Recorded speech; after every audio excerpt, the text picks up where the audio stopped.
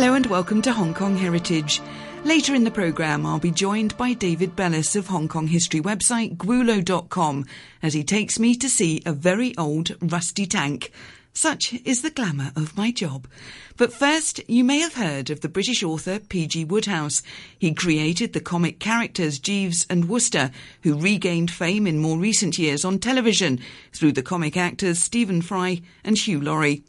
Fewer people will have heard of P.G.'s father, Henry Ernest Wodehouse, who came here as a cadet for the government in the 1860s and would become a magistrate. Patricia O'Sullivan is a big P.G. Wodehouse fan, and through her research on Hong Kong law enforcement has come to know the Wodehouse family, who were delighted to help her in her quest to research the lesser-known Wodehouse. He is the seventh of the cadets who arrived as cadet officers. So administration officers? That's right. Initially they had been recruited to become interpreters at the court. In fact, few of them had the time to be interpreters. They were straight into main posts. But Henry Ernest, as the seventh, the last of the first batch, as it were, he did spend more time as a court interpreter. He arrived in 1867. He was a 21-year-old young man at that stage and spent 2 to 3 years learning Cantonese. So he comes in from England? He does. He was educated at Repton School. I can't trace that he went to university. Most of his family had gone to Cambridge, but I can't trace that he did. That may have something to do because he was the fifth son of the family.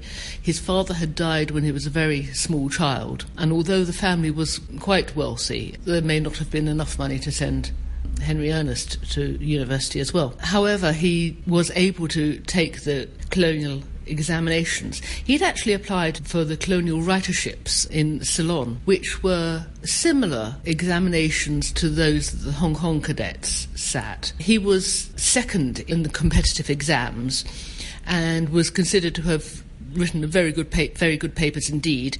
And so when the one cadetship became available in Hong Kong in late 1866, it was offered to him. And he arrived in Hong Kong in January 1867. And when he arrives, what sort of job is he? I mean, he would later become magistrate coroner, but what job does he set out on?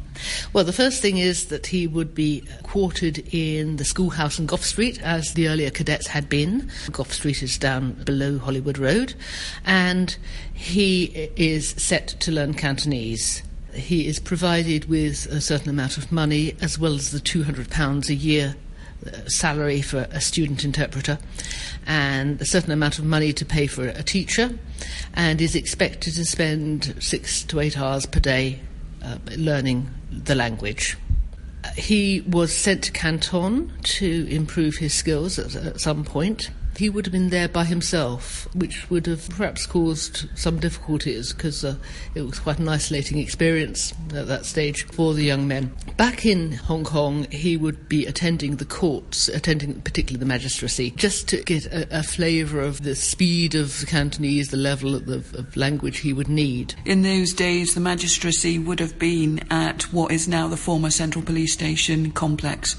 That's right. There was a building prior to the one we now see there, which was built in the beginning of the 20th century. And the court cases, would they have been conducted in English or Cantonese? They were conducted in both. So this is why the great need for interpreters, because whilst the magistrate would be speaking in English, then it would go through an interpreter, and normally speaking, the man or woman in the dock was replying in their own language. He went from there, after he passed his final exams as an interpreter, he occupied quite a number of roles. At one point he is chief clerk to the colonial office in Hong Kong, he's clerk to the courts, he's sheriff, which is a man dealing with the incoming cases in the Supreme Court. He slightly missed out. The first 5 of the cadets had very quickly found themselves in major roles, even before they were actually qualified. By the time Wodehouse comes, a couple of years later,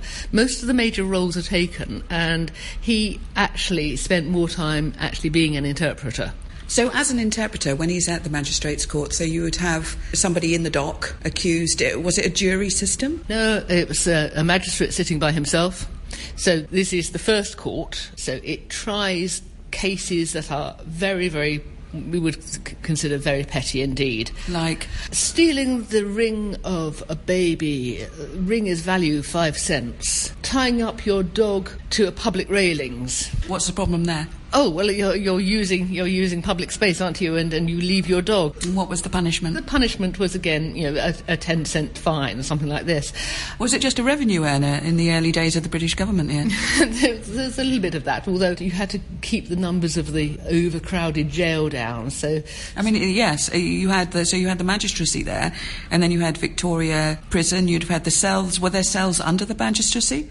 No, cells directly behind the magistracy. And how many were there? Quite a lot. Quite a lot, and people were kept in common cells. There wasn't a sort of cell for every prisoner by a long way. Oh, so they would be sort of communal? Yes, indeed, yes. And what were the facilities like? Basic, to say the least. I mean, unfortunately, all the latrines were directly beside the magistracy. The latrines of the jail were directly beside the magistracy and underneath the sleeping quarters of the police. So, no, everything was rather higgledy-piggledy and on top of itself. And smelly, I'd have thought. Absolutely. So there were, of course, bigger cases. There were cases of injuring and cases of murder that would then be sent up to the Supreme Court for trial. But the magistrate would reckon to deal with most of the cases himself. Himself, of course. This is an entirely male world, really, although your defendant may not be male. They would get through, well, judging by the papers at this time, 6, 8, 10 cases in a day is not uncommon. And the sitting was from about 10 o'clock in the morning till about 4 o'clock in the afternoon with a break for tiffin. Were people also put in the stocks? People, all sorts of punishments indeed. So there are stocks. Stocks are sometimes set up at the place where the crime has been committed. So, for example, if somebody has been committed of gambling down in Ship Street in Wan Chai, they have to carry their stocks down to Wan Chai, put them down, get put in them, sit there for a day, and then come back and serve a jail sentence as well.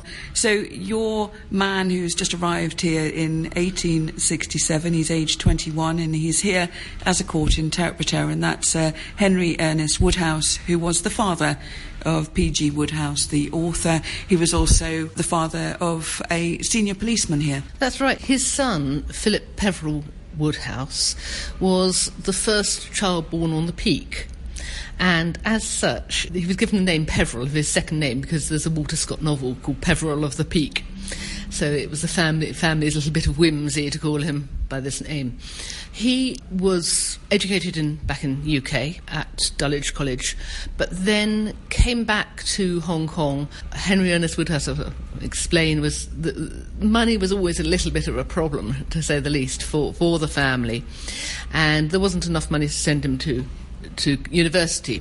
So he was brought back to Hong Kong, and his father sort of saw an opportunity for him in a later version of the student interpreter scheme, which was by that time 1890s for local men, local British men generally, and his son was enrolled in that. But partly because he was that much older than the regulation age for that, and also because he was Mr. Woodhouse's son, he very soon gained a better post in the courts, and then was transferred, had a life very much like the cadets. He was transferred as Assistant Superintendent of the Police, which is where he stayed for the rest of his career. Returning to the father, Henry Ernest Woodhouse, as a magistrate, I mean, are all of these cases documented? How did you research them? He became a magistrate in 1881 on his return from leave, and you will find all of these cases in the papers.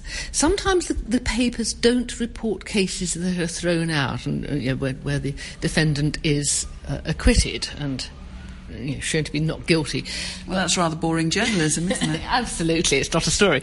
But you'll certainly get all the cases per day under the heading of police intelligence. That's what to look for in the old newspapers. Now, what have you discovered? I mean, Henry Ernest was there in the magistracy. That was his main job later on. Would he have worn a wig and gown? I think so. He would have worn certainly a robe. I'm not sure about the wig. I haven't been able to find that out yet. He arrives here at age 21. So did he meet his wife here? He did. In the mid-1870s, he married Eleanor Dean. Eleanor Dean was the sister of Walter Meredith Dean, who was also one of the early cadets and was the superintendent of the police force. Eleanor had probably come out, she was one of many sisters that Walter Dean had, and she'd probably come out with the idea of looking for a husband. That was quite an unusual thing. The whole fishing fleet idea of coming out to find your husband was not so common in Hong Kong at that time, because if you were on the lookout for a husband, you only had to go as far as India or Ceylon. You didn't have to go the extra sort of 2.5-3 weeks journey to find a husband in Hong Kong. Eleanor, knowing her brother was over here, obviously did, and married Woodhouse. Now, what's your interest in Henry Ernest? I mean, is it his magistracy, his life, the fact that he's the father of this author? Yeah, I'm quite interested in him because he is one of a team of civil servants who are both connected with the ordinary people of Hong Kong through his work as a magistrate, connected with the upper echelons of society such as it existed in Hong Kong, but not actually part of that in the same way. And he and some others hold this role sort of rather above the policeman that I've been working on for all these years. It's interesting to see these men actually working very hard. His day in the court might have started at 10 o'clock, but he had usually been working on reports before that. The court might finish at 4 o'clock. He then has to convene a meeting at the hospital mortuary, it's a coroner's court. That all has to be then written up. And then there's often, when they become, as many of these men did, become members of the Executive Council or the Legislative Council, there's meetings later on in the day for that. The idea, the old colonial idea of having this long lunch and this rather leisured life doesn't seem to hold true in those first, this early period, this 1870s, 1880s, 1890s. Yeah, as you say, he was very hard working. So the magistracy, it ran from Monday to Friday? Monday to Saturday, half day on Saturday, I think it was. So, for example, I mean, his first week as magistrate, he had been on leave in the UK. He had left Eleanor, his wife, because she was then expecting her third baby, and so she'd stayed in England to have the child. He actually came back with James Russell, who had just been appointed as acting Chief Justice of Hong Kong. James Russell had actually become qualified at the bar in London during his leaves, so he was one of the early cadets, and he'd gained legal qualifications for himself. He came back on the same boat as James Russell, which you can imagine, although Woodhouse would have spent much time in the courts, it was particularly useful to have 5 or 6 weeks or so with a qualified barrister to actually learn the job of being a magistrate. There was no training at this point for a magistrate. He was expected to just go in and know what to do. In many of these jobs, they really are dropped in the deep end. That's right. They have to, it's sink or swim, and most of them did actually swim quite well. Sometimes there was a tendency, I mean, you see some of his early cases, he perhaps sends them to court for trial at Supreme Court rather more often than was necessary. But you can imagine he's feeling his way, and he doesn't quite know whether this is a case that should go, so he sends it up to the Supreme Court. In your research, did he keep a private diary? How have you learnt about him? Sadly, it doesn't seem to be any private diary or records of letters going home. I've asked the Woodhouse family, and they've had a look for such things. I just would love to come across a cache of letters he'd sent back to Eleanor when she was back at home, because she spent quite a lot of time in England, away from Hong Kong. But that doesn't seem to exist. Families get rid of these letters, and it's such a sadness. This is the case with archives, isn't it? We have to be so alert to what we need to preserve. And in terms of his life here as a magistrate, did he do a full career here and then return to the UK? He was a magistrate from 1881 through to the time he retired in 1898. And then he retired at the age of 53, back to the UK on a pension. 53 was a very normal age, slightly older than many others retired. Yes. Well, it's a different era, and also your lifespan would have been shorter. Lifespan's shorter, and also it's a very enervating climate for the average European man. It was reckoned that a man who'd done 25 years here was not really fit for very much more, and certainly would go home and fit only for a very sedentary sort of job. So that was due to malaria? Yes, I mean, many people had ongoing malaria. There was also, it has to be remembered, there's both typhoid and typhoid fever were really common, really rife at the time. There's cholera going round, there's dysentery was a huge problem. Preparation of foodstuffs was not as hygienic as it should have been by a long way. You were lucky if you got through a year without a trip to the hospital or two. P.G. Woodhouse's father was Henry Ernest Woodhouse, the magistrate and coroner. So as a coroner, what was he involved in? He was basically, somebody would die or there would be a murder victim. I mean, has he got him out there on the slab? He has indeed. The coroner's job in this early part of Hong Kong was very busy and very grisly, I think. The number of dead bodies that would be recovered by the police in any year is very high. I mean, sometimes the police are pulling in just from around the slopes and the gullies of Hong Kong. They're pulling in 16, 20 bodies a week of corpses in various states of decomposition. Now, the coroner wouldn't have become involved in all of those, but where there was a case, where there was any obvious sign of ill treatment, might have been so. Then bodies were fished out of the harbour on a very regular basis, and those would usually involve the coroner. There would have to be a question of whether it was suicide or whether it was murder. Accident doesn't seem to come into the equation, but quite often it was murder by person or persons unknown. And then, of course, he would be involved in any murder cases. Murder cases were less frequent. Direct known murders were less frequent. With the ability to drop a body in Victoria Harbour, that's maybe the reason that less murder victims were found. But, in terms of, they were able to, at that stage, so you're talking the 1860s, the 1870s, they'd have been able to say, yes, it was arsenic. I haven't come across that. Where it is murder, it is usually a very obvious fracture of the skull or inflicted wound or strangulation. Now, how did they keep the bodies cold? I don't think they did. This is why the coroner had to conduct the inquiry on the day the body was dragged out of the harbour that afternoon, and then it's straight back to the mortuary and straight to burial. A very short time would elapse between the discovery of anybody and the attention of the coroner and where would that have been? I mean, if you've got the magistracy in Victoria Prison and the cells and the former Central Police Station all up at the Central Police Station complex, which is obviously still there today, although you were saying that the magistracy is likely the one that we see today is a more modern building. Yes, that's a more modern building. But where would the coroner have been? The coroner would have gone to the mortuary at the civil hospital. And civil hospital does move around. I mean, at one point it is in Hollywood Road, at the Hotel de Europe building.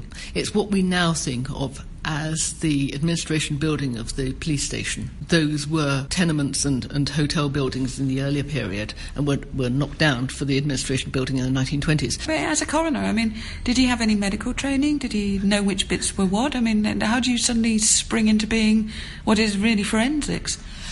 I don't think really that the coroner's job was a forensic job in that sense. I mean, he would be working always with the surgeon, usually with the colonial surgeon, sometimes with a doctor from the hospital. So it was taking the report of the doctor and making a judgment based on sound common sense.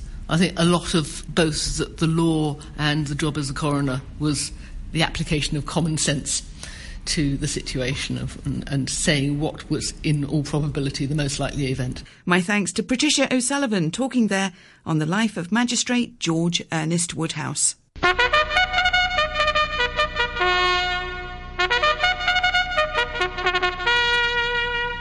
And now, it's Hong Kong Heritage Question Time from Gulo.com. Well, last week we were hearing from David Bellis of Gulo.com about a 1956 photo taken of the St John's Cathedral Choir. Did you get anywhere with that? We got a couple of responses. Somebody did send in a couple more names, so that's good news. And I also got a gentle slap on the wrist from Patricia O'Sullivan, who I'd forgotten, sings in the choir here from time to time. And she told me what we should be talking about are things like setting of the parts of the service, Kyrie, Gloria, etc., one of the Psalms, perhaps, and an anthem by Wesley. I think No Amazing Grace. So I apologise to any choristers who are listening to the last show. Yes, an anthem by Wesley would be suitable. Don't know what any of that means, but I'm happy to bow to Patricia's superior knowledge. So have you got a new question for this week? Indeed we have. This one comes from a well-known local historian, Christopher Munn. He's working on a project about the history of the Hong Kong judiciary, and he's looking for photos. Now, he's working with Tim Coe, another well-known name, so you can imagine they've looked in all the usual places, so they're hoping that maybe you've got a family album or something tucked away that you can share.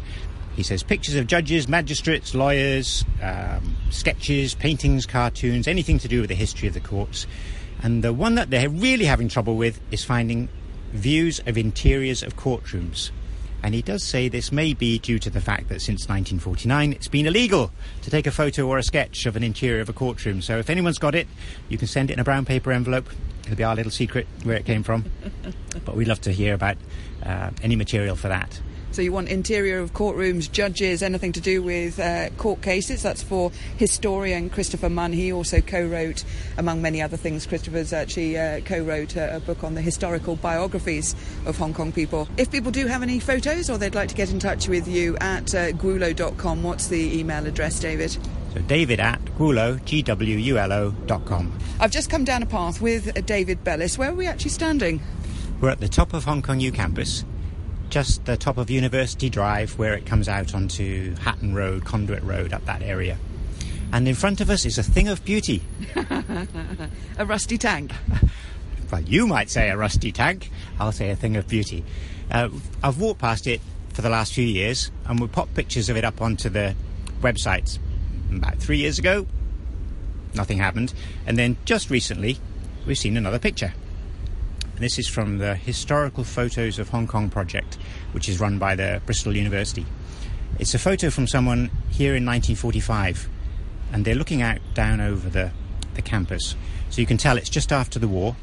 The main buildings of Hong Kong U are missing their roof. That was all looted. But down in the foreground, there's this little octagon-shaped roof. And I thought, hang on, that's my rusty old iron tank. So it's been here since 45 at least. So I came back and thought, let's take a closer look. So if we can just walk over, I'll show you. So it's a hefty great thing. 8 sides, all made of cast iron. And on one of the sides has got a BO and a sort of a curvy arrow in between. And BO obviously has a different meaning these days, but in the 1800s, this was a Board of Ordnance mark. So the Board of Ordnance were the organisation that looked after all the requirements of the Army and the Navy. So this goes back to the 19th century? Apparently, yes. The Board of Ordnance was sort of dissolved in 1855. So if this is really made by them, yes, it's older than 1855, which is quite remarkable. What is it? It's a rusty old iron water tank. I mean, it is what it looks like. It's just an old iron water tank. We've got a bunch of people have been helping. Stephen Davis here at Hong Kong U, a fount of all sorts of knowledge. He said, well, first of all, you've got to convince me that this is something that the British Army used. Because the Army didn't go in for one-offs. If this is something that they used, there should be other examples. And he found one very similar in South Africa. And the person who wrote about that tank says there are several more. So, OK, we think there's a good chance. So now I need your help to take some measurements. We want to see, do the measurements of the panels match up with the South African one? And if they do, then, OK, we're quite convinced that we're onto a genuine Army tank. So the subsector of your in Gulo.com will be rusty tanks of the world? I think this is a niche market that has been grossly undervalued, yes, and it's going to be mine, all mine. OK, let's measure. Righto, you can take one end of the tack. I've got one end of the tack. So over here on this wall? To the edge of the panel. OK, so we're 212 cm wide, just under 7 foot. And we'll just measure how tall it is. Sorry, just hang on a sec, I'll jot that down. So were you also on the cusp of decimalisation? I was. I can remember yards. Yeah, I can just about remember doing those calculations. I was very happy when decimals came in. So we're now doing the vertical? Yeah. So we are about 80 cm high. So if it was used as a water tank for the British Army, I mean, we're actually on, you know, as you say, on the premises now of the University of Hong Kong. So this water tank would have been serving whom? Aha, walk this way. Right. If you peer between the trees, can you see a large green gun barrel? Oh, just about. Just about. So where the lodge is now, that was the site of the Victoria Gun Battery. So our first idea was, OK, that's easy, solved. It was built for the Victoria Gun Battery, except one of our readers from Australia sent in a map, a plan of the battery in 1890, and there's no sign of the water tank. So now, and this is about as far as we've got to, it's, well, when was the tank put here? What was it for? So current guess is maybe it was to do with the university. We've got some people talking to their records department, see if they can find out. Maybe it was put here during wartime. The water situation during the war was very bad. When they ran out of electricity, they didn't have the pump to pump the water around. And just a few feet above us is the old conduit, which gives its name to Conduit Road. So you could imagine that maybe when the pumps were on, they'd have water come down and flow into the tank, and then this would be the temporary store for a while. We're guessing. So again, call out to listeners. If anyone happens to be an expert in rusty old iron tanks and can give us any clues, that would be great. Or perhaps more likely, if anyone lived around here and has got photos out over the campus from before 1945, that'll help us trace back how long it's been here. My next project is to look at the old aerial photos that were taken in 1924. So I've got a couple of those on order. And then it'll be out with a magnifying glass and see if we can spot it from then. Well, do come back to us. I'm hoping that some of the listeners can find. So if you've got pre-45 photographs of the Hong Kong University campus, that would be great. But any ideas on this rusty water tank here in the grounds of Hong Kong U? So just to get the date, so it's made of iron and the Board of Ordnance was created in 1855? No, dissolved. So it's apparently older than 1855. But it may not have been here all that time. Exactly. So we think it probably came here with some other site in Hong Kong and has then been moved here. So if anyone's seen a tank like this, it's 8-sided, quite hefty, that may be another military site around. But I'm staring at something that's probably about 170 years old. Remarkable, isn't it? Yes. And but it could have even, if it was used here for the Second World War, then it was being moved nearly a century old. Yes. So it's obviously got a very interesting history, and that's what we're trying to dig up. And where would the iron have been made? Probably from a British foundry, I suppose. It could be from Britain. Can you do, like you can take, you can do a date test on a brick in on a building, for example, to say how old it is, or guesstimate at least. Can you actually test iron? I don't know. You'd imagine that the techniques they've used to make iron has changed over the years, so therefore the consistency of what's in there, so sounds sensible. There's actually I thought was bamboo, but I've realised is actually metal. There's a little ladder that goes up the outside. Are you going to have a poke around in there? I have to admit, I did climb up the ladder and have poked my head inside. And it's just empty?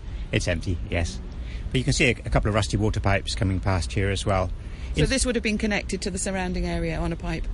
Must have been, yes. And then the water flowing down to buildings below us. So that's this week's mystery. David Bellis there. If you have any answers to David's questions, then please email him at david@gulo.com. Next week, I head to Pok Fulam village for a bit of turnip cake made from turnips pulled fresh out of the ground at a village get-together that keeps the cooking and tea traditions alive. Thanks for listening, and join me next week on Hong Kong Heritage.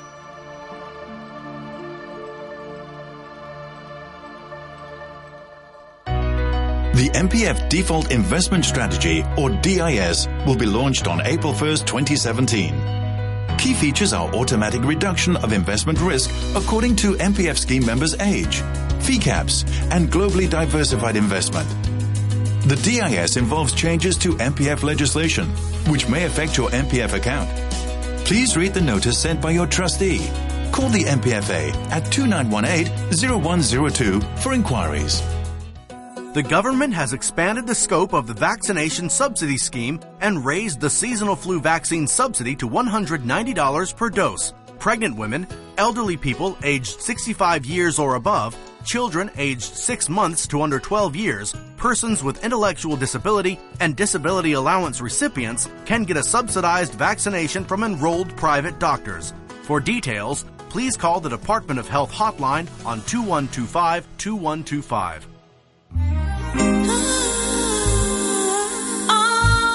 RTHK Radio 3. Now on Radio 3, Samuel West continues reading from Graham Greene's classic thriller, The Third Man. Today, Rollo Martins is desperate to clear Harry Lime's name, but the web of lies surrounding his old friend's death is growing even more intricate.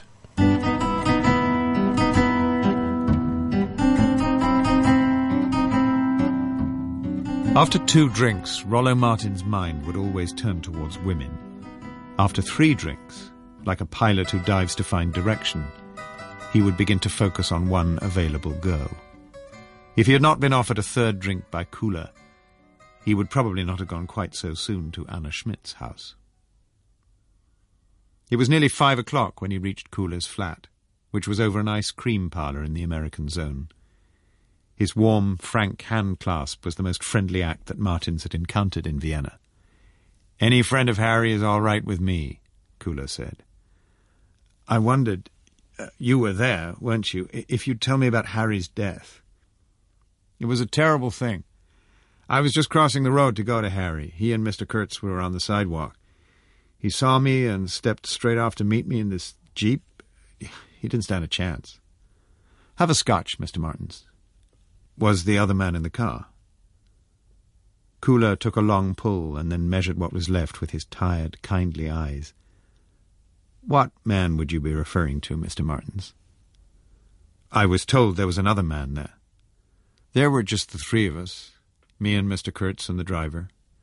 The doctor, of course. I expect you were thinking of the doctor.